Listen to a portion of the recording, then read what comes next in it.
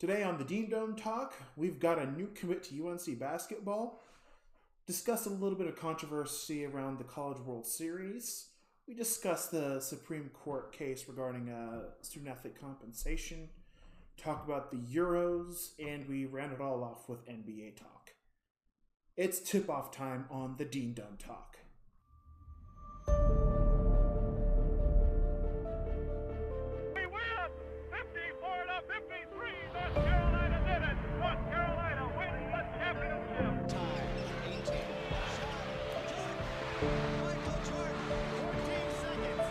There you have it. North Carolina is the 1993 national champion. Rebound Carolina with 1 second, and that is it. There's a new dean in college basketball. North Carolina is the 2009 national champion. And made for the win. North Carolina. This year, the confetti is going to fall for North Carolina. They're not going to be denied this time.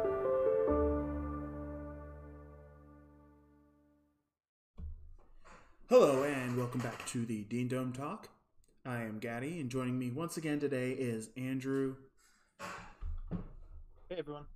And we're almost into July. It's just a few days until we get into July, and NBA is getting real spicy. Olympic squads are getting are being settled. People are qualifying, punching their tickets, and Euros are still going on, Stanley Cup.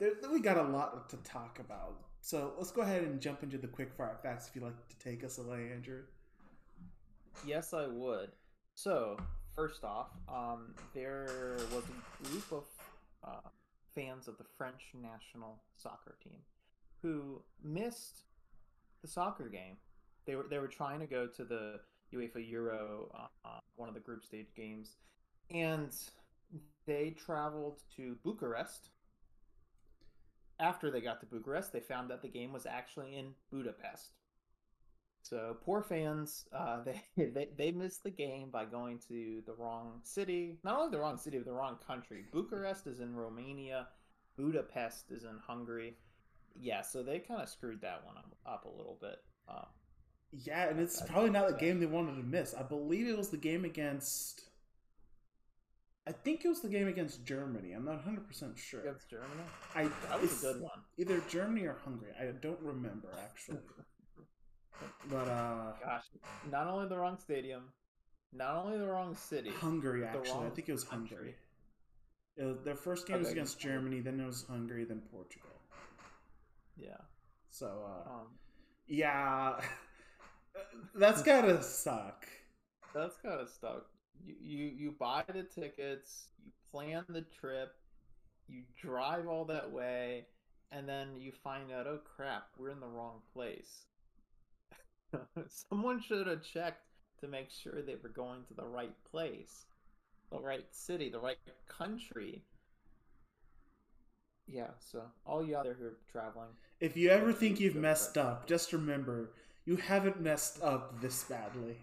You have not messed up this badly. You've not gone to the wrong country. Yeah. But in other news, in quickfire, the Harlem Globetrotters want to join the NBA. They sure have an impressive record. I'll say that for one thing. I mean, they beat, the Washington Generals? Is that the team they always play? And they've beaten the Washington Generals thousands of times. So maybe that should be reason enough for them to join the NBA. Yeah, they wrote an open letter to the commissioner, Adam Silver, NBA Commissioner Adam Silver, basically saying, you can't just act like, this is a quote, you can't just act like we don't exist anymore. It's time to right the wrongs and rewrite history. It's time for the NBA to honor what the Globetrotters have done for our sport, both here in the U.S. and around the globe, end quote. And, I mean, since 1926, the team's won 27,000 games and played in 123 countries. I don't think many NBA teams can tout that record. No, none of them can. None of them can. And it definitely brings up the question of, I can definitely see a partnership between the NBA and the Harlem Globetrotters because, they're right. They have done a heck of a lot for the sport. especially with what Adam Silver has wanted to do. Adam Silver has wanted to, it seems like, for me at least, Adam Silver has wanted to expand the game so that expand the market beyond the U.S. And the Harlem Globetrotters have done a lot to help that because they're constantly playing overseas. You know, how many countries did you say they've been in? 123 countries. That's a lot. So, yeah, I mean, they have a point. Now, I don't know about them becoming a full-fledged team. Certainly, they would have to change up their roster.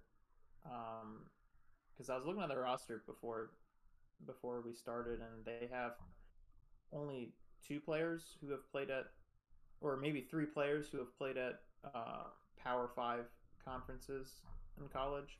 So, you know, they would have to enter as an expansion team, and honestly, I don't think they'd be allowed to stay in Harlem. Right, I don't think the NBA would allow 3 teams in that area. Yeah, that would be a big, it'd be a divide between the teams that are there. Yeah. So it seems hard to think that, and you can't have the Globetrotters if they're not in Harlem. Like it is the Harlem Globetrotters. Exactly. If any team is connected to a city or to an area, it's the Harlem Globetrotters. So maybe move the Nets. That's why I think maybe a partnership would be better. Maybe. Or maybe move the Nets back to New Jersey, kick them out of New York or something. I don't know. Yeah, I could see that.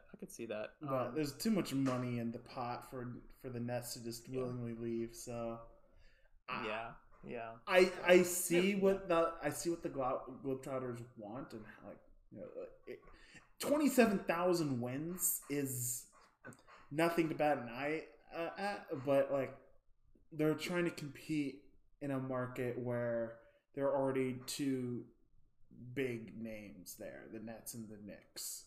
And right. I don't think that's going to work. Yeah. And also, I mean, they, what's it called? Even though it is 27,000 wins, and they have had big name players who used to play there. I think Wilt Chamberlain, Connie Hawkins, Nat Clifton. Those are 3 names, though obviously these are a little bit older names. Yeah. So, and they actually defeated the world champion Minneapolis Lakers, the same franchise that is in LA. They were not always in LA, and they did defeat them in 1948 and 1949. So still a long time ago, before professional sports really got off the ground for basketball. Yeah. Also, they have some cool honorary members of the team. Whoopi Goldberg, Nelson Mandela, Pope Francis. Pope Francis? They're all honorary members. Yeah, they're all honorary members of the team. So, not many teams can say that. To have Nelson Mandela and Pope Francis on your team, there we go. Yeah, that's a winning combo right there. Yeah, no other NBA team can say that. So I wonder where this will go. It'd be interesting to see how Adam Silver responds to the letter. But fun news. In other news, there is a man his name is Arion Knighton, 17 years old. He's a sprinter. High schooler. Just the other day, he broke Usain Bolt's under 18 200-meter record. Knighton clocked it 20.11 seconds at an American track league meet in Jacksonville, Florida, beating Bolt's record of 20.13 from 2003. So this guy's 17 years old. He broke Usain Bolt's under 18 record. Watch out. Not too many people can beat Usain Bolt's records. Keep your eye on him, because he's also going to the Olympics. He just qualified yesterday on the 26th of June, so keep your eye on him. He's someone to watch out for, not just in this coming month, but also in the future years. Mm-hmm. Definitely. Yeah, I sure hope he could make the Olympics by beating Usain Bolt's records. But lastly, and definitely not least, we have got a great quick fire story for you. So, there was a man who was sentenced to 24 hours in a Waffle House after losing in fantasy football. His name is Lee Sanderlin. His fantasy football league had decided the loser of the league would be forced to spend 24 hours at Waffle House. However, there's a caveat to it. So part of the rule is for every waffle that you eat, you get to cut 1 hour off of your sentence to Waffle House. So this guy, he ate 9 waffles, which cut it down from 24 hours to 15 hours. And then after 15 hours, he was allowed to leave. He says he tipped well since he stayed for 15 hours. But he did tell NPR that he is never going to eat waffles again. So fun stuff there. It's also the fact that he suggested this punishment for the league loser, and he ended up losing. Yeah. So kicked yourself in the butt right there. Right. Not a good idea to make a rule if you wouldn't like to do it. Although, who knows? Maybe he enjoyed it. Maybe he thought it was fun. See, I wonder, did he just get plain waffles for these, or is 9 waffles plain, or did he just go for the pecan waffles? Like, I might as well, go for it, But this one really, I couldn't stop laughing for quite a while when I saw this. Yeah, I mean, in Waffle House of all places. So, yeah, I guess they're a 24/7 restaurant. I mean, I wonder if there's a record for longest time spent in a Waffle House. There is. There has got to be one. You know what? I wonder how close this guy got. The record for time spent in a Waffle House. The record. Oh no, that's the tallest stack of waffles. That's not a.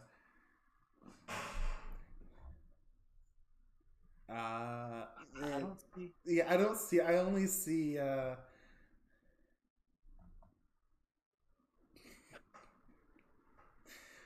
Looking up stuff about Waffle House is kind of a deep hole to go down in the internet, because I just saw a website called MajorLeagueEating.com/contests.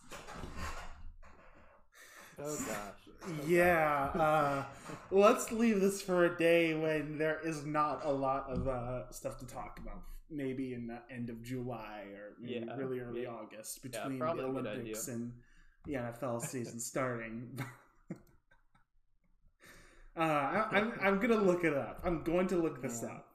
So, but we'll leave that until later. Your record. So that's the end of Quickfire Facts. So let's go ahead and jump into some NCAA basketball news relating to UNC. First of all, Seventh Woods has now found a new court to play on. He is transferring from South Carolina to Morgan State. So that came in this week. Morgan State. I don't know very much about this, so I didn't really do too much research into it, but just thought to put this out there that he has found a new home. But in bigger news, we reported last week that Seth Trimble, the brother to JP Tokoto, the younger brother to JP Tokoto, was touring or visiting UNC, and that he would commit on Wednesday. And lo and behold, he committed Wednesday to UNC. So the number 1 player in Wisconsin in the class of 22. 8th best point guard in the whole class, 54th overall, and a 4-star.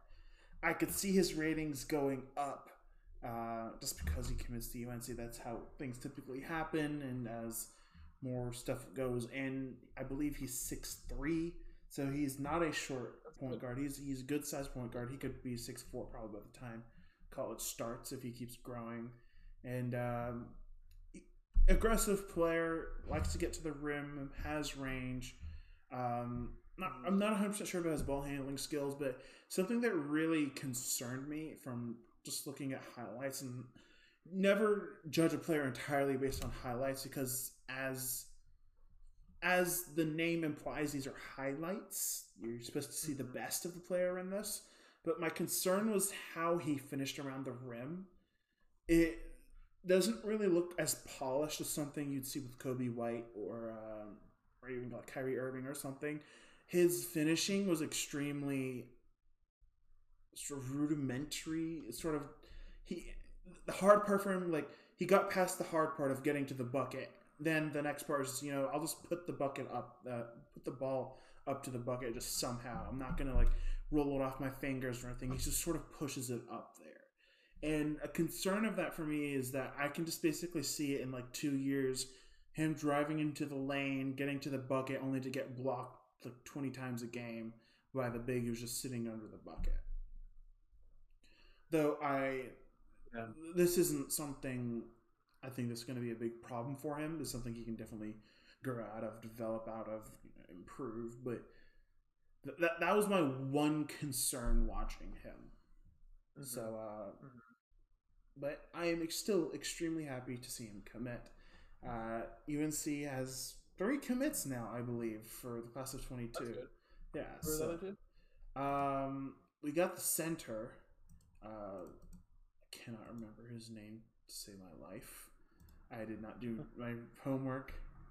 I can pull this up really quickly though. Oh, we only have 2. We have 2 commits: Will Shaver and Seth Trimble. Okay.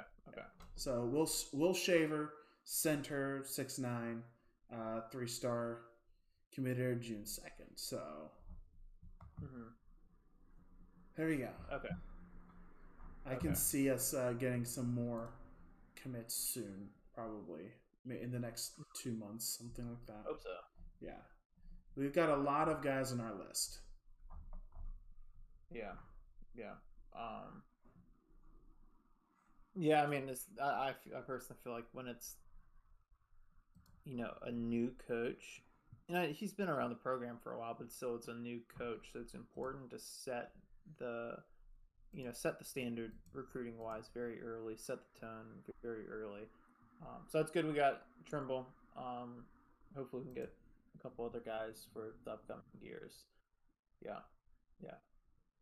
Because that other teams are going to be saying on the recruiting trail, look, Roy Williams just left UNC, and they're going to frame it as UNC has a big hole now. UNC is going to have a big drop-off because their Hall of Fame coach just left. And so that's why I think it's important, that we have success early recruiting to kind of go against what these other coaches are going to be saying. Exactly. Yeah. This first year is critical. Mm-hmm. Both in recruiting and on the court performance. Mm-hmm. So, would you like to go into baseball now or talk about the Supreme Court case, sort of more into detail in that? Briefly go into baseball, All right. College baseball. So, and then I can go into the Supreme Court case. So, college baseball, as we had talked about the past couple times, NC State was making an incredible run in the NCAA tournament. They won the regionals despite not hosting the regionals. Then they won the super regionals after losing the first game to Arkansas 21-2. They came back, won the next 2 games, and then got to the College World Series. We're making some noise. We're 1 game away from the final, and then they got kicked out of the tournament because of COVID issues. Yeah, COVID strikes so again. It is a very, very disappointing end for their season. This is a team that, this is the farthest they had ever made it into the NCAA tournament before. I really feel for the fans, the players, even though I'm a UNC fan. I really feel for these state fans, players, the coach. He's in his 25th year at the team, and this, it felt like it was all kind of building up to this shot at winning a national title. They were one game away from making it to that final against Mississippi State, and then this happens. So it really sucks for them. But it was multiple players who were vaccinated too got tested positive for COVID, and of course being vaccinated reduces how bad it is. So they'd probably be good to go in a few days. But though I don't know if they would have been allowed to take those few days off. So I mean, they played the day before they got kicked, before the admin win was given to Vanderbilt. So and the day before that too. So I'd like to point out in the other game, Mississippi State versus Texas, where Mississippi State won. Texas was up 3-2 in the 6th inning, and they had a 46-0 win rate when they were up in the 6th inning. Really? If they were winning in the 6th inning, they had a 46-0 record, and they lost. God. That is rough. Yeah. Man, to blow that. And I think they were the number 2 ranked team going into the tournament, so that's man. Gosh, big. That was big of Mississippi State to be able to overcome that, knowing that Texas is so good at closing out games. And Texas is a big time program as well. I mean, they've won the NCAA tournament 6 times. One of the better programs. So that was a huge comeback for Mississippi State. It'll be interesting. It's an all SEC final. Yeah, Vanderbilt Mississippi State won it last time. Yeah. So that's the college baseball news. Yeah. Kind of stinks for State. Wish they would have, You'd like to see when a team loses, you want them to lose on their own accord, like them trying, instead of them being told you can't play. We're going to give the other team the admin. Right. Yeah. I really wish they would have said, okay, let's see if we can postpone this all by a week and see if they, State would have been able to have enough players to play by then. But it is what it is. So, Supreme Court? Yeah, Supreme Court. Okay.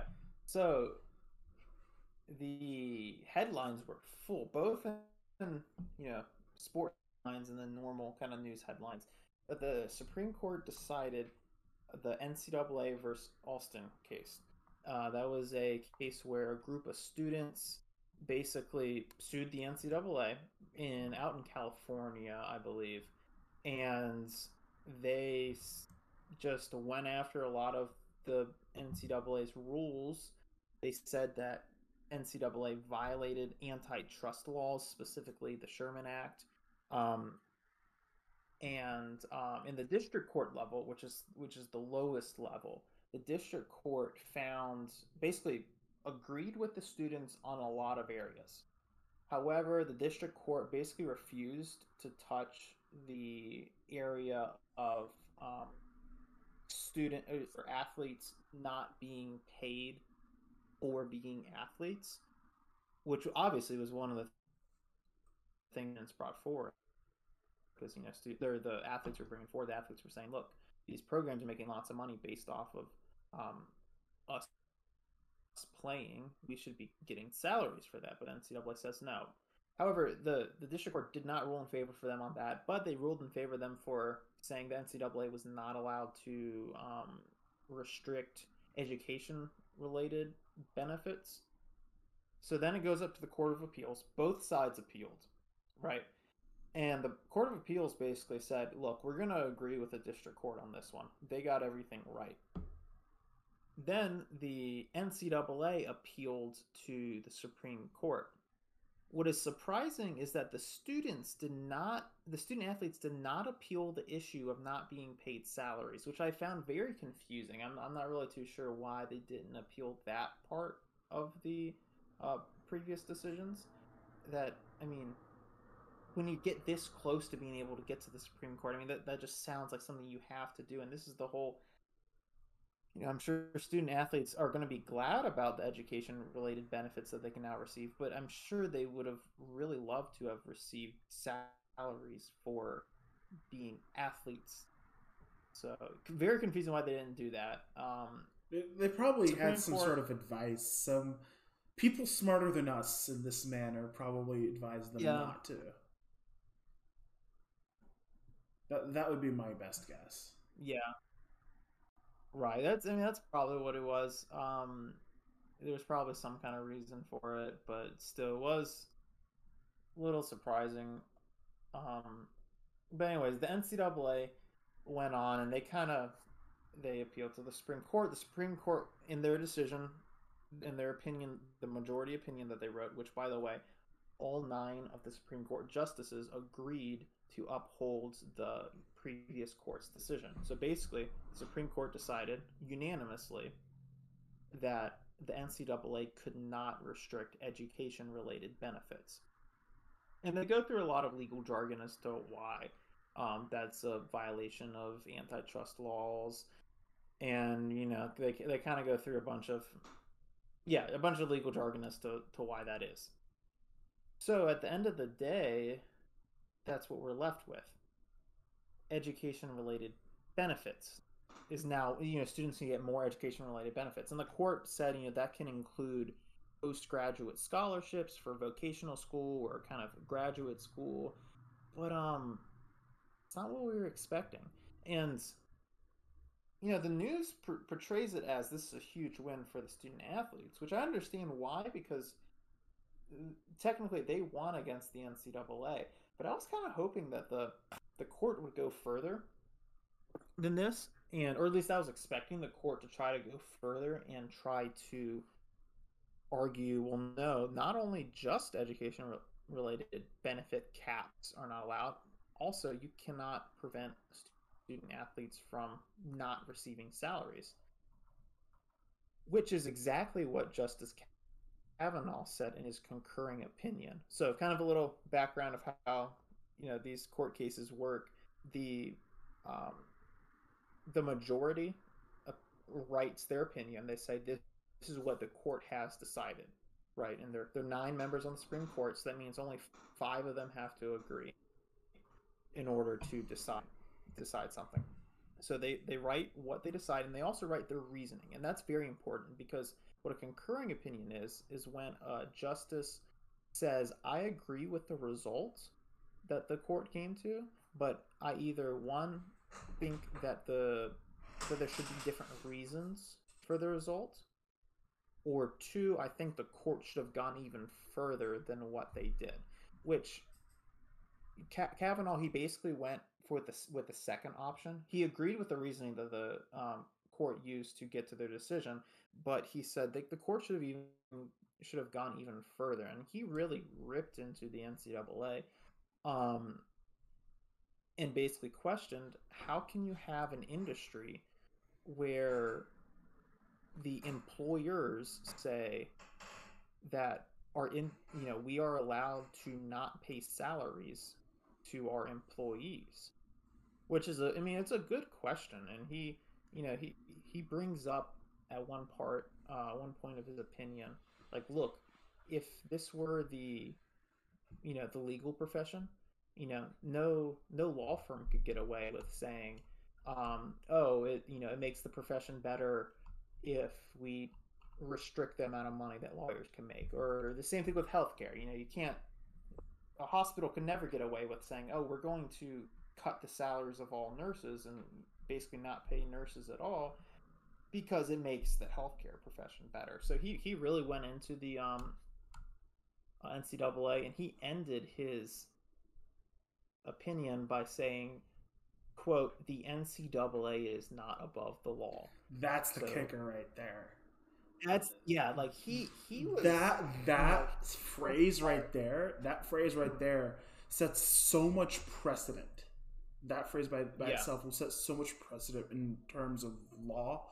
So almost any time, like, let's say a separate case needs to be brought up against the NCAA for not allowing salary or something, that can be brought up as precedent, and lower courts will say, well, the Supreme Court, Justice Kavanaugh said the NCAA is not above the law, and reference that whole spiel you just referenced right there. Yeah. That I think is the big power behind it. The concurring opinion. Right. Yeah. Now the thing is, like you said, this would only basically apply to future cases. Well, yes.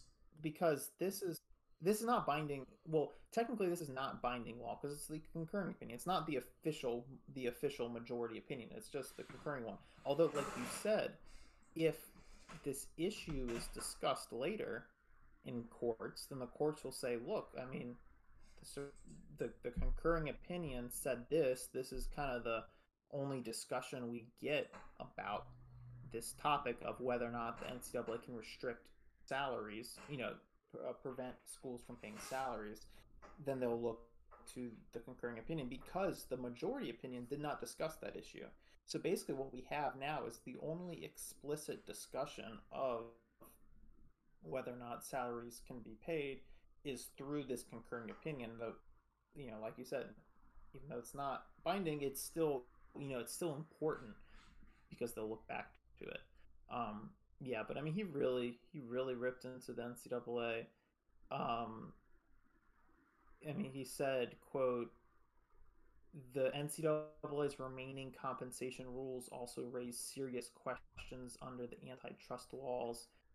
He goes on to say that the NCAA's arguments for not paying student athletes are, quote, "circular and unpersuasive." And he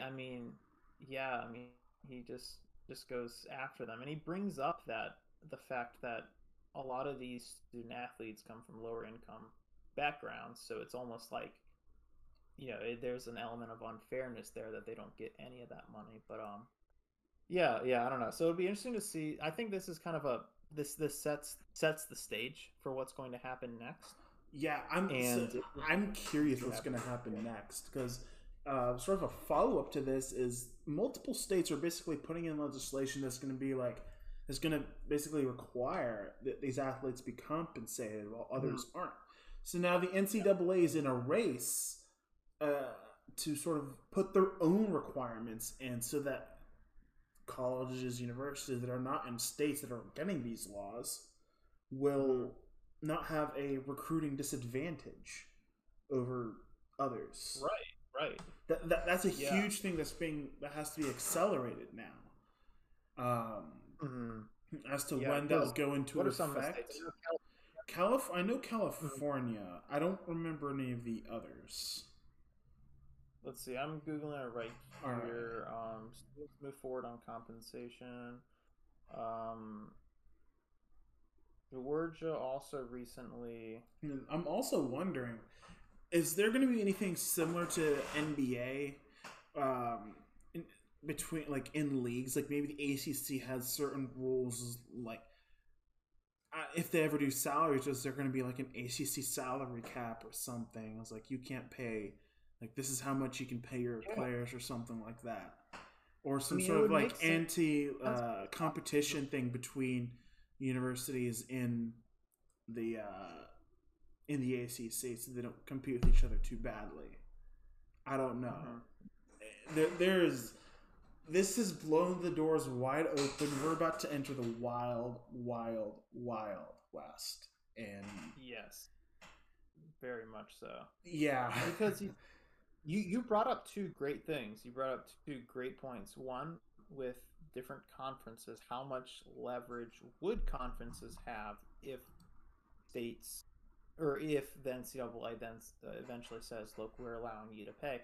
And then second, the part about some states are making it legal for schools to pay, and it brings that question of, okay, if California and Georgia and the few other states who are doing this, it's a recruiting advantage.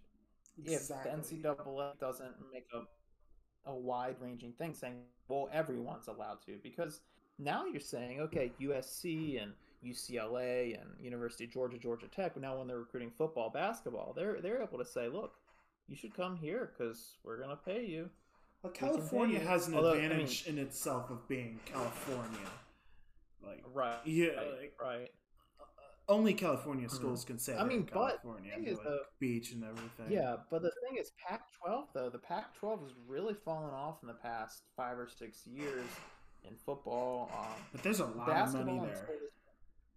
Yeah, there is a lot of money. There's a lot of potential, but it seems to be wasted, frankly.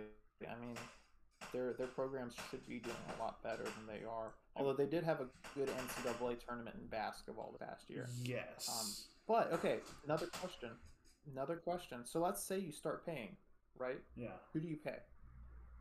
So you pay the family or the players? College basketball players, because they. Right. Well, that's a good question. But which sports do you pay? Well, so you're paying college basketball them and college all football because they generate revenue. So yeah, it's going to be easy to pay your basketball team. You've got 13 players there. Maybe 10 of them you pay. 3 are walk-ons or something like that, and you don't have to pay them. Right. I think we're going to see the walk-on be a lot more of a thing to get around having to pay. But are you going to football teams? Football teams are going to be expensive. Oh, definitely. Soccer teams. Those are the two sports. Field hockey. No, not because they don't generate revenue. Yeah. No, they don't generate revenue though. It's gonna get really hard. It brings up a Title IX, so like kind of sex discrimination issue, and I think that Kavanaugh mentions that that's one concern, or maybe it was part of the majority opinion, because if you start paying just college football and men's basketball, which are the two sports that generate the most revenue. Women's basketball generates some revenue, so they can maybe, they might get paid some, because if it's based off the revenue you generate, it's going to be primarily those two sports of, men's basketball, men's football, and that brings up, sex discrimination.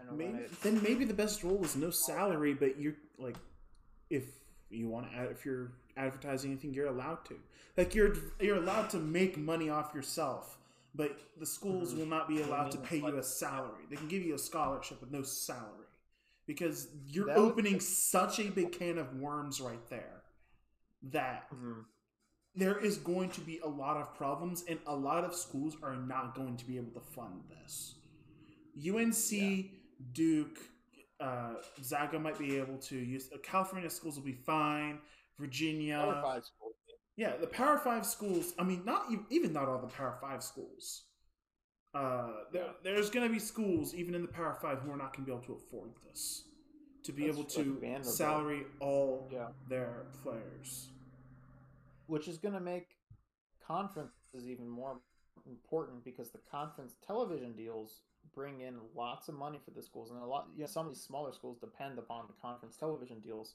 Vanderbilt and the SEC, there's no way they could compete, but they're going to depend on that television deal. So yeah, it's gonna be bad for smaller schools because they're not going to be able to pay as much. And then also, what about some sports? I was reading the other day about college baseball, right?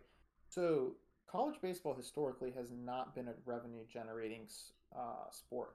However, there have been a group of 10 to 15 teams who have really tapped into the college baseball market in their areas. Most of them in the SEC, although I think a couple of them are in other areas too. ECU, I think. ECU's baseball is pretty strong. ECU's good, but it's very strong. But it's not like some of these other schools. Like there are some schools who have 10,000 seat stadiums, and they fill them up consistently. When no one else is able to do that. I mean, what's Boshemer? Is Boshemer like 5,000? It's 5. Yeah. 5. I mean, Boshemer's pretty full a lot of the time. That brings up the question. Okay, it's pretty full. Yeah. It's pretty full. But then you get this extra recruiting disadvantage for those group of schools who are able to make a sport profitable that is not profitable for any other school. Yes. I get what you mean. Then there's also the line. There's the sort of the counter argument to that is like, where is the rights of the NCAA or the whatever controlling parties there are to make sure that everybody has a fair chance when it comes to that? There's a line to walk across, a very thin line, and I think somebody's going to be mad either way. Definitely. And I think there's probably going to be a very vague "I told you so" from the NCAA once this all goes into effect, where down the line schools are just not going to be able to keep athletic programs open because they have to pay more if they have to do if salary is the way they go. Like I said, I don't think salary is probably the way to go with this, but be like, here's your scholarship. you are free to make money off of your own image as long as it does not hurt the image of the university or anything. And as long as it doesn't breach, as long as it doesn't do anything bad, basically. Right. I agree with you. Yeah, don't break any laws and don't advertise bad things. Yeah, it relieves the burden from the NCAA and from the schools, and it says, okay, you think that you can make money off yourself, go ahead. And which players will. I mean, like I was thinking about Zion. He was such a media sensation just a couple of years ago in college. He would have made tons of money, and there are a lot of other players who would too. But then it relieves the universities from that pressure of just having to make these tough decisions about how much to pay and all that. Although I could see a possibility of basically something to the effect of an increased stipend. I think that student athletes get some kind of small stipend, but almost an increased one that's across the board, right? So that you can make your name, image, likeness, and then you can also get this extra little bit of stipends. Yeah, it's get food, get stuff, right. Stuff like that. Get more than they can right now, but Yeah. So one funny thing I want to point out before we move on. The court points out in the majority opinion, they go through the history of the NCAA fighting, trying to keep the sport an amateur sport. They point out an instance in 1939 when a University of Pittsburgh football player, he went on strike because he said the upperclassmen were being paid more than the underclassmen. He was a freshman at the time. Wow. So, yeah, but wow. Well, yeah, going on strike, not getting paid.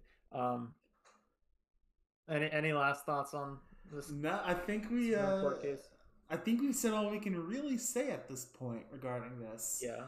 This is still, as I said, this is the beginning of a new era, and it's the wild, wild, wild west. We're gonna see. We'll keep everybody up to date on what happens. I guess it's time to move on to the NHL. The Montreal Canadiens versus Tampa Bay Lightning. That is the matchup for the Stanley Cup. The Canadiens have won more Stanley Cups than any other team, but they're looking to be the first Canadian team. There are 7 Canadian teams to win a Stanley Cup since the Canadiens won it in 1993.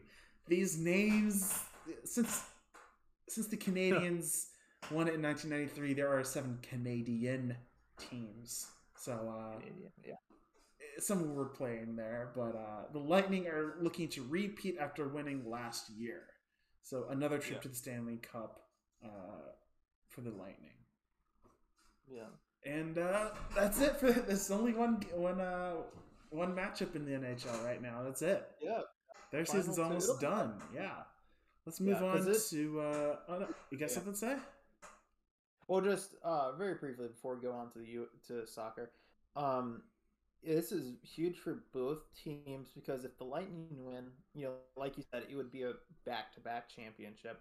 And it kind of would establish themselves as a semi dynasty for this era of the NHL because it would be 2 straight championships. Plus, the year before they won the championship, they finished with the number 1 record in the NHL, and I think it broke an NHL record for most wins in a regular season or most points in a regular season. So that's what's at stake for them. And then Canadians, I mean, like you said, most Stanley Cups of all time, but they haven't won in decades. So they're trying to reinvigorate their franchise.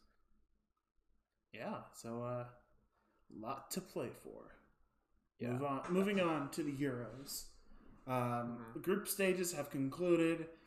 4 of the 8 round of 16 games have been played. And let's go ahead and just knock some stuff out.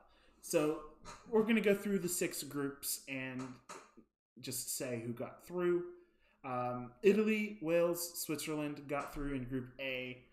Turkey not making it through. Group B, Belgium, Denmark get through. Finland, Russia miss out. Group C, the Netherlands, Austria, and Ukraine make it through. Northern Macedonia has to go home early. Group D, England won the group.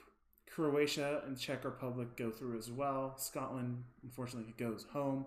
One of the Cinderella teams have picked out. But more interestingly, England won this group without conceding a goal for the first time in a major tournament since the 1966 World Cup. And they won the World Cup that year. Their only World Cup. So, England to win the Euros, just, I don't know, keep your eye on it. Maybe. I don't think they will, maybe. But, keep your eye on it. Their matchup is against Germany on Tuesday. So, if they can get through Germany, it should be a little easier for them. Group E, Sweden, Spain, Slovakia, Poland. I was surprised Poland finished last, to be honest.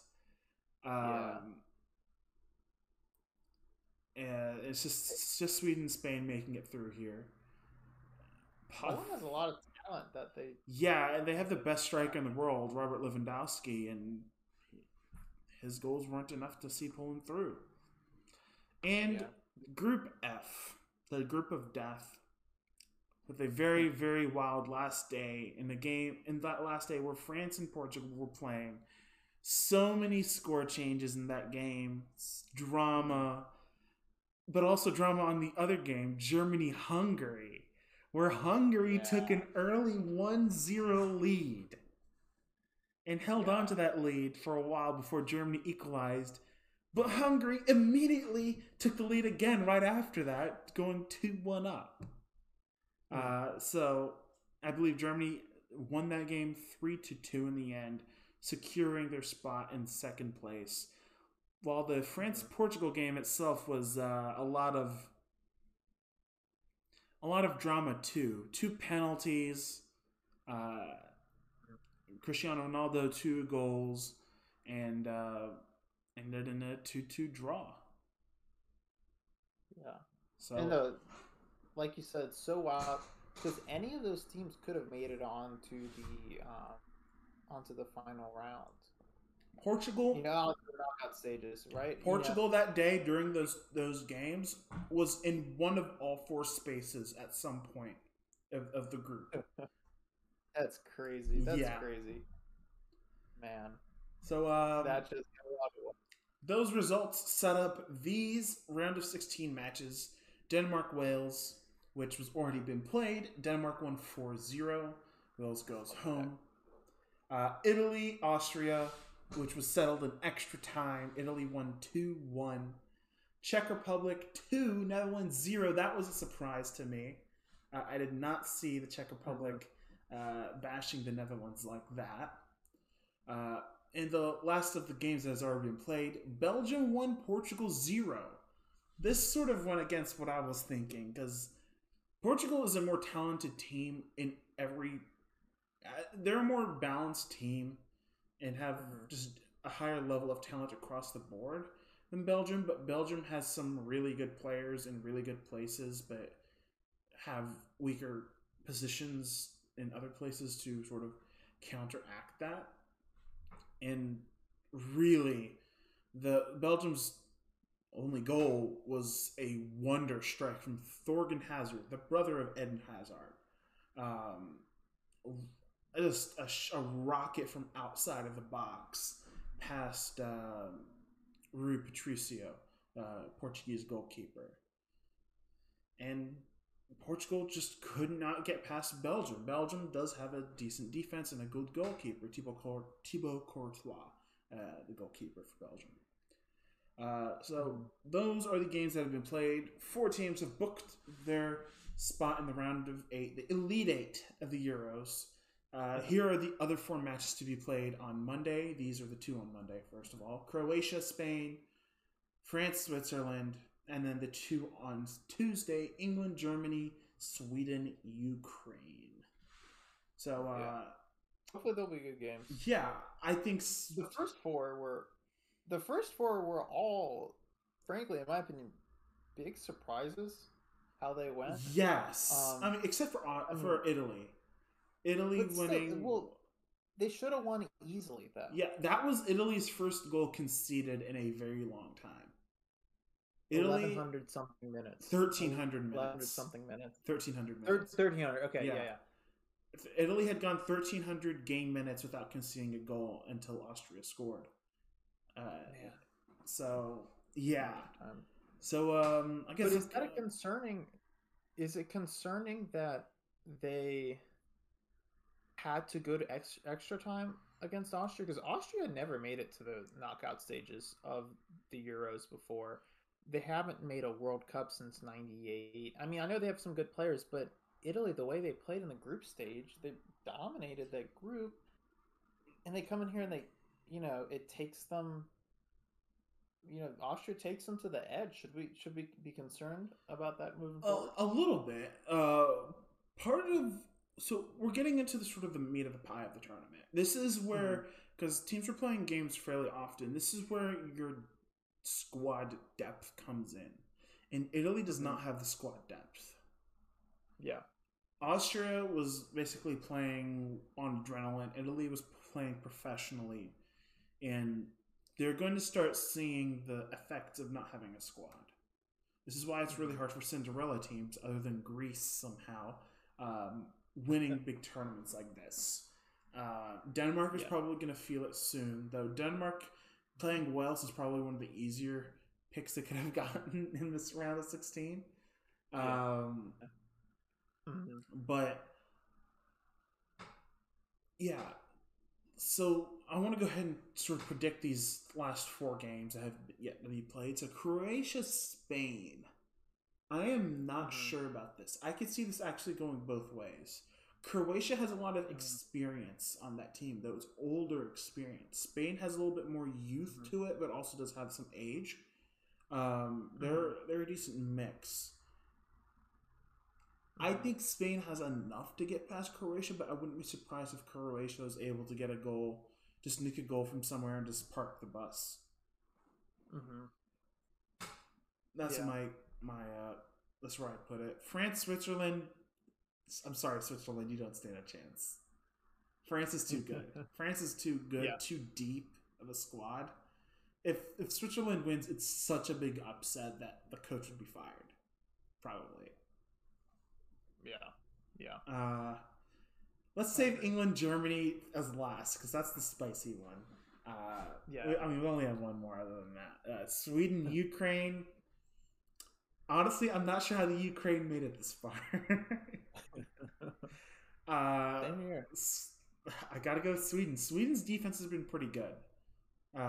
Victor Lindelof has been one of the really good defenders, and they've been somehow managing to nick a goal here and there. I think they should get past Ukraine with a great deal of effort. They'll get past the Ukraine, and that leaves England, Germany. I don't know. Part of me wants to say football's coming home. It's what English fans love to yell and chant. Football's coming home because it was football or soccer, created in England, arguably. So England has the pieces. England has the pieces to win this game. Now, whether or not their manager is smart enough to use the pieces at his disposal is another question. And how on earth the English manager is being offered a new contract to manage England, I have no idea. Because he is terrible. He does not know how to manage this team. Yeah. He does not know how to manage people or the team at all. Germany's struggles are probably going to be on the leg side. They might not be able to keep up with faster players on England's squad if England decides to basically run in behind Germany.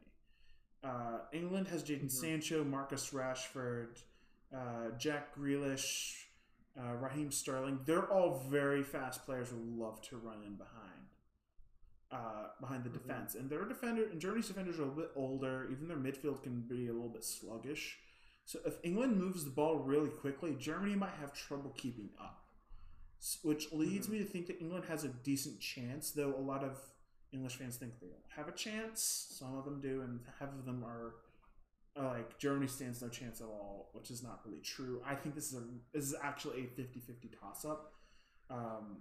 Though some people might think it's more favor of Germany because England doesn't really do well against big teams typically, which, yeah, historically they don't do good against teams, but historically, if we're going to take a look at history, England, apart from sports history, England's had a very good time at whacking Germany when the time comes, if we just look at the world wars. So I'm going to say England's going to win this. Okay. And we'll be back in a week to discuss how bad my decision making is. I'm excited to see. That's the game I'm looking forward to most of the remaining 4 round of 16 games by far. Yeah, and Tuesday at I think is it 3? I can check really quickly. Tuesday at noon. Tuesday at noon. Yes. And then the quarterfinals start on Friday. Yes. It's a weekend. Yeah. We're gonna start seeing stuff on the weekend, which is nice. Yeah, you don't have to do everything on the weekdays. So that's it for the Euros. I believe you got a little bit of Copa America to talk about. Yeah, I do. So Copa America has been going on. Just quick recap to remind you all how that format's working. It's 2 groups of 5. Everyone plays each other once, so a total of 4 games. And then the top 4 from each group go on to the knockout stages. So you got to be really bad to not make it out a group of 5 teams when 4 of them go on to the next round. Bolivia is the definition of really bad. Through 3 games, they have lost all 3, only scored once. They're officially eliminated, even though they have 1 more game to go. And the other teams in their group, they have currently Argentina's first, Paraguay second, Chile third, Uruguay fourth in that group. Chile's already played all 4 games. They it's going to be a toss-up as to kind of where everyone moves. The Argentina, Bolivia, and then Uruguay, Paraguay. Those are the 2 matches. Argentina's most likely going to beat Bolivia. If they do not beat Bolivia, they've got to do some deep soul searching. So I'm going to go ahead and pen Argentina in as a win, which would then guarantee that they win the group. So just because you said that, they're going to lose to Bolivia. Right. Just because I said that. Yeah. That's how Argentina works. They lose the games you don't expect them to. They sure do. It would be so embarrassing if they lost to Bolivia at this point, but I guess not too bad because they'd still go on to the next round. They've already locked up that spot, but yeah. So then the real game is the Paraguay-Uruguay game, which is going to be interesting. Paraguay has surprised me. They've played well. They beat Chile 2-0. They played Argentina very tough, although they lost 1-0. And then they who was their last game? But they beat Bolivia like everyone does. So overall, Paraguay's played well. Uruguay I've been a little disappointed with. They lost Argentina. I mean, it was close, but still, they lost. Chile ended in a tie, and then they did beat Bolivia, but I mean, again, everyone does. So it'll be a toss up, but it is surprising to see Uruguay at 4th. I mean, they have such a great. They've got a lot of good players, Luis Suarez and others. Luis Suarez kind of the head of it all. I think they'll be more dangerous in the knockout round. Yeah, that's true. I think their experience will shine through there. I'm thinking Paraguay's kind of reaching their peak now, and I don't expect them to be able to continue this too far into the knockout rounds. Maybe they'll win their quarterfinal match, but I don't see them getting any farther than the semifinals. So that's Group A. Group B has already been decided. The final games were today. Brazil had already locked up the number 1 spot in their group, and so they played all their backups against Ecuador. And Ecuador was sitting at 4th. They were basically tied with Venezuela. Ecuador had 2 points through 3 games. Venezuela 2 points through 3 games. which means both of them had, because you get 1 point per tie, 3 points per win. Both Ecuador and Venezuela had tied 2 games, and then lost their other game. So, Ecuador. I thought Ecuador was going to beat Brazil because Brazil's playing their B squad and they have no reason to care. Ecuador has every reason to care because if they win, they're in. If they tie, there's a chance they're in. Ecuador ended up tying Brazil 1-1, and Ecuador ended up going on to the next round because Peru was able to beat Venezuela 1-0. So, but still, it was disappointing by Ecuador that they were only able to tie Brazil's backup team. That's kind of rough. So the teams that got through in that group, Brazil won the group. Then it was Peru, Colombia, Ecuador, Venezuela, and then Venezuela was knocked out. Peru's played well. I mean, in their 4 matches, they've been able to get 7. Yeah, it's kind of hard to judge on 1 draw, 1 loss. It's kind of hard to judge on group stage efficiency and sort of how they look because these are tournaments of endurance, not necessarily how much you can smash the first team, second team, third team you play. It's about how much energy you have left at the end. Right. No, that's definitely true because this is a long tournament. I mean, they've already played 4 games, and I mean, 4 games doesn't sound like much, but the tournament it's 90 minutes each of constant running. It's not start, stop. That it's not like football where there's whistles and plays and stuff. This is constant movement and running and stuff. So endurance is really important. Very important. And this is right after their club seasons have ended. So take that into consideration too. They I mean, they just finished up their normal season and now they're playing in this tournament. So endurance is going to be important. The final 2 games tomorrow will decide Group A and will decide the bracket for the knockout stages. If Argentina does what it's supposed to and beats Bolivia, then they would play Ecuador in their first game, and they would, which would be nice for them because Ecuador just barely squeaked through. So yeah, if Argentina wins, they get on the side of the bracket. That's a little bit easier. They play Ecuador the first game, and then the winner of the runner-up of the group versus Colombia. So basically, Argentina wins, they would not have to play Brazil until the final, assuming that Brazil was able to get that far. So this is a big game for them against Bolivia. Indeed, definitely. This is Copa America. The South American teams are really fun to watch because their style is a lot different from European. It's the same game. Yeah, it's same rules. It's just the style's a little different. Yeah, and it's pretty fun to watch. I'll definitely be watching these knockout games when I get the opportunity. Starting Friday. Yes, definitely going to watch them. It's going to get really Friday fun. And Saturday the quarterfinals.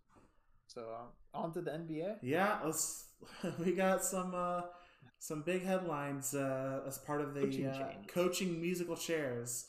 Let's go ahead and start with the Celtics. They've got their new head coach, Ime Udoka. He was a Nets assistant coach, and now he is the head coach of the Celtics. I don't really know how to react to this. He might be pretty good. Was he part of the Greg Popovich tree? Or yes, he was part of. He was an assistant in San Antonio from 2012 to 2019. So he was part of that championship team in 2014. He also played a little bit. He actually played for the Spurs for a little while, for 4 years, and in 2008 was a part of the team that went to the conference final. As a player, he was a part of that team. So he has experience as a player and as an assistant, but this is his first time as a head coach. Awesome. So we'll see how he does. In other news, the Pacers, they just got Rick Carlisle. I'm not sure about this hire at all. I thought he was going to step away to, take a little bit of rest and think things through, but no, apparently he just wants to jump straight back in. So yeah, I was surprised. Why would before we get into why the Mavericks would, how about you go ahead and say who the Mavericks get for their head coach? Yeah, the Mavericks got Jason Kidd. Jason Kidd's the new head coach, and I'm not sure about this hire either, because his time with Milwaukee wasn't really the best. So these are one of these hires looks pretty nice. Then the second one, Rick Carlisle and Jason Kidd, I am not sure about these, to be honest. So I mean, they're gonna have to prove themselves here. They're not going in with any cred to there's nothing to be like, wait, let him put his system into place. We know what we're going to get in the long term, like you'd get from D'Antoni or something. These are basically a little bit more unknown because they're going to new teams. Yeah. I mean, Jason, I don't know. I'm surprised about. Yeah, I'm surprised Rick Carlisle would leave Dallas to go to, Indiana. I know that it was technically he stepped down from the Mavericks, although this move has got me, wondering, did he step down or was he asked to leave? Or told, like, hey, you need to make sure you step down from Dallas? I mean, from what I saw, it was him him basically informing Mark Cuban he's not going to come back. And that doesn't make any sense, because he's going from a team that is very much on the up and up. I mean, who does not want to have Luka Doncic as one of your star players? To the Pacers, and I know the Pacers got talent, but I mean, they're not Luka Doncic. They're not Luka Doncic. You look over the next 3 years and you think, okay, how should this team perform over the next 3 years? And Dallas should be performing a lot better than Indiana and over these next 3 years. So it just seems like a weird change for him. Although maybe he was just tired of being at the same place for 13 years. Yeah, maybe a change of scenery might be helpful for him. Yeah. And Jason Kidd, I have no idea what's going to happen here. Telling people to shoot threes or not to shoot threes. His style is basically, you either do this or you don't do this. There's no sometimes take this shot, sometimes don't. I'm not sure whether he likes to play with the statistics or at all. So we'll see. In other NBA news, the draft lottery has happened, and a few teams are going to be really sad about this. But let's go ahead and start from 14 up. The Warriors are at 14, Pacers at 13, Spurs at 12, Hornets at 11. So there's no real surprises in here. Hornets at 11. It's basically where the Hornets have selected every year but last year, just about 11. Pelicans at 10, Kings at 9. That's a little bit of a surprise, I guess. Kings probably wish they got something a little bit better. Magic at the 8. This is a pick that they received from the Bulls in the Vucevic trade. So the Bulls have no first-round picks, despite needing to really uphaul their team to make it work around Vucevic and Levine. So I could see them doing a lot of wheeling and dealing to try to move some pieces here in and out to put the best thing they can around those two guys. Whether or not Kobe's on the trading block, I don't know. From what it looks like, he's not, but it's, of course, trade talk. You want to keep the value of your guys up as much as possible. At the 7, Warriors. This is a pick from the Timberwolves as part of the, I believe this was part of the Wiggins trade. So the Timberwolves don't get a pick. It goes to the Warriors. So the Warriors have 2 lottery picks here, which is huge. I have a feeling the Warriors will probably use these 2 picks to move someone or to bring somebody in, probably. That would be my best guess. At 6, the Thunder. 5, the Magic's actual pick. It's their own pick. 4, the Raptors.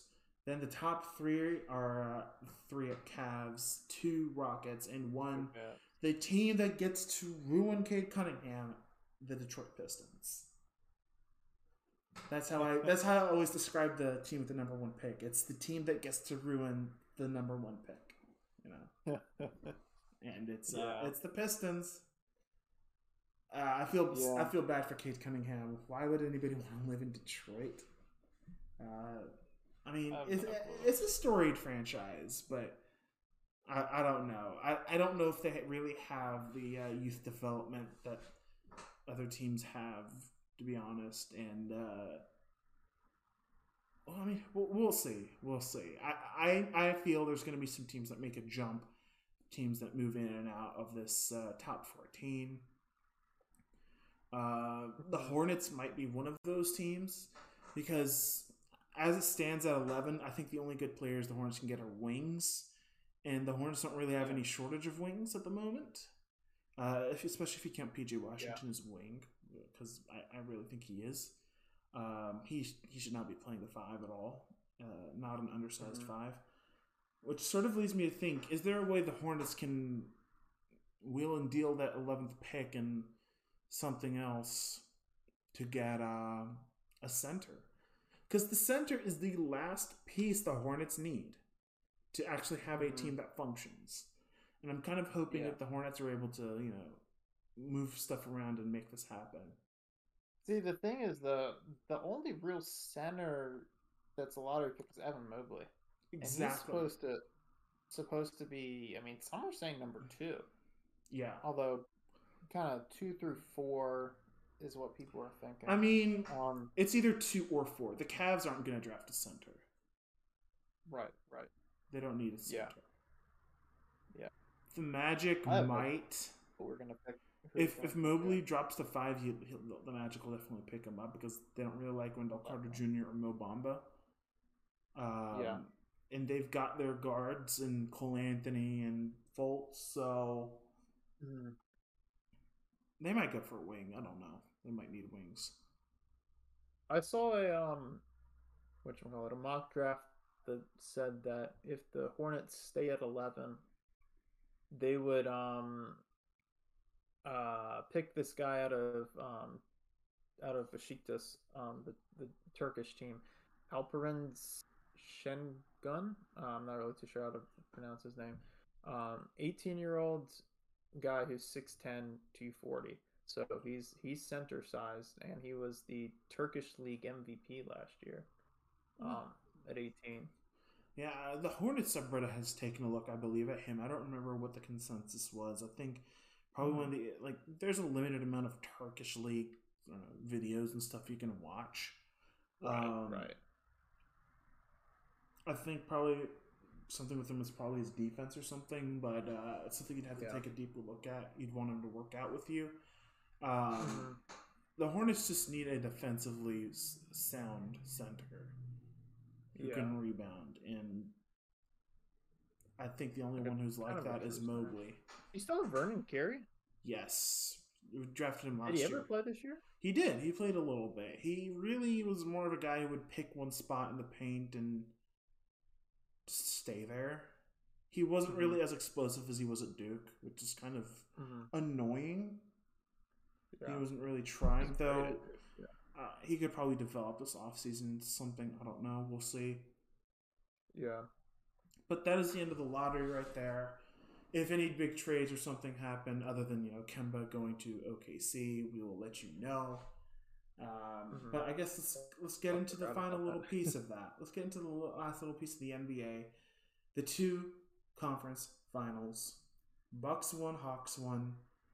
The Hawks stunned the Bucks at the Bucks in the first game to take a lead. The Bucks come back in a overwhelming blowout in Game 2 to tie the series up. The series will go to Atlanta to be played today on the 27th of June. The series will go either way. As it stands right now, who did we have winning this? I think we both had the Bucks. I had the Hawks in 7. Oh really? Yeah. Okay. The Hawks in 7. You said Bucks and 6. Yeah. I think that series is going to 7. So we'll see. It's just Giannis's time to prove who he is. Yeah. In the West Coast, Suns and Clippers. Suns yesterday took a 3-1 lead at the Clippers and have the opportunity to win the series at home tomorrow on Monday, the 28th. Yeah. I mean, I predicted Suns in 5. You said Suns in 6. I think both of those are valid. I don't see the Clippers coming back. Frankly, Paul George isn't enough for this team to win. Not against Paul, Booker, and co. Basically. Yeah. Yeah, I think it's tough that they're. I mean, 3-1 down. Not many teams can come back from that. Although Ty Lue has done that before. If Ty Lue comes back from 3-1 down with this team, that is like that should be just plastered all over the wall. That is instant Hall of Fame. Instant Hall of Fame. To be able, if he could do that twice, I mean that'd be crazy. Although, okay, so one thing I will say to give Clippers fans some hope, although I'm still going with the Suns winning the series, to give Clippers fans some hope, Game 2 came down to the last second on the DeAndre Ayton lob. Last second. What a lob! That game is really fun. That was a very fun game. You know, Game 3 they won. Clippers won. Game 4, I mean, it was a 4-point game. And in both games 2 and 4, Paul George missed free throws that kind of cost them the game. I mean, Game 2 definitely. I mean, he missed so many free throws in Game 2. Yes. But also, you know, a couple late. Game 4, he missed a lot of free throws at the end. Yeah. So for the Clippers, you sit there and tell Paul George like, hey, you make your free throws, and this could be 3-1 the other way, right? Yes. So I mean, they've got to take some. So they're not out yet because free throws are obviously huge, but Paul George is usually a good free throw shooter. So it's almost like, you know, this series is not as close to over as a normal 3-1 series just because of the reasons why the Suns have won. But I'm still sticking with the Suns. I mean, they just got too much talent on their team, and I mean, Clippers would need Kawhi to come back to be able to. He is not coming back, man. Yeah, and he's not coming back. So, yeah. If the Clippers put Kawhi in, he's gonna get injured again. It's gonna get real bad. We're gonna have a repeat of the San Antonio issue. Yeah, which would suck. Yeah. I did put a note during Game 2 that during the last few seconds on an inbound play, the Clippers were showing Cam Johnson some respect by putting PG-13 on him. They were putting Paul George on Cam Johnson to make sure he didn't get an open 3. Man, that's I'm glad for Cam Johnson. Yeah. That makes me proud. Yeah, UNC guy doing that there. He is an integral part of that team. He is. He fits really well into that team. Yeah. So as it stands, there are only 2 teams with UNC players left on it. It's the Bucks with Justin Jackson, and it's the Suns with Cam Johnson. It's gonna be fun. We're gonna see an NBA Finals Justin Jackson versus Cam Johnson duel. That's let's hope. Let's hope. You know that way we can guarantee. I mean, at the beginning of the season, you have to say the team with a UNC player on it is going to win it all because that's how it works almost every single year. So Danny Green's helped with that a lot. Danny Green has helped. Harrison Barnes also before him. I think there's only been 1 year in the last few where there hasn't been one. But that wraps it up for this week. We'll be back next week with all the new news and events happening, and of course one of my favorite parts, the quick fire. Always interesting stuff happening. Definitely gonna look up to see what the world record for time spent in a Waffle House is. So that's gonna be fun.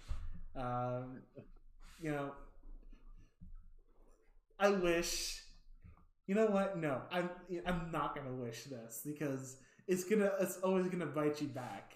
Having losing conditions in fantasy football, because having to spend 24 hours in a Waffle House sounds painful. That sounds terrible. Yeah, but that is it from me. Yeah. You got anything else to add? No, I do not. All right. Well, thank you all for listening. We'll be back next week. Have a good day. See ya.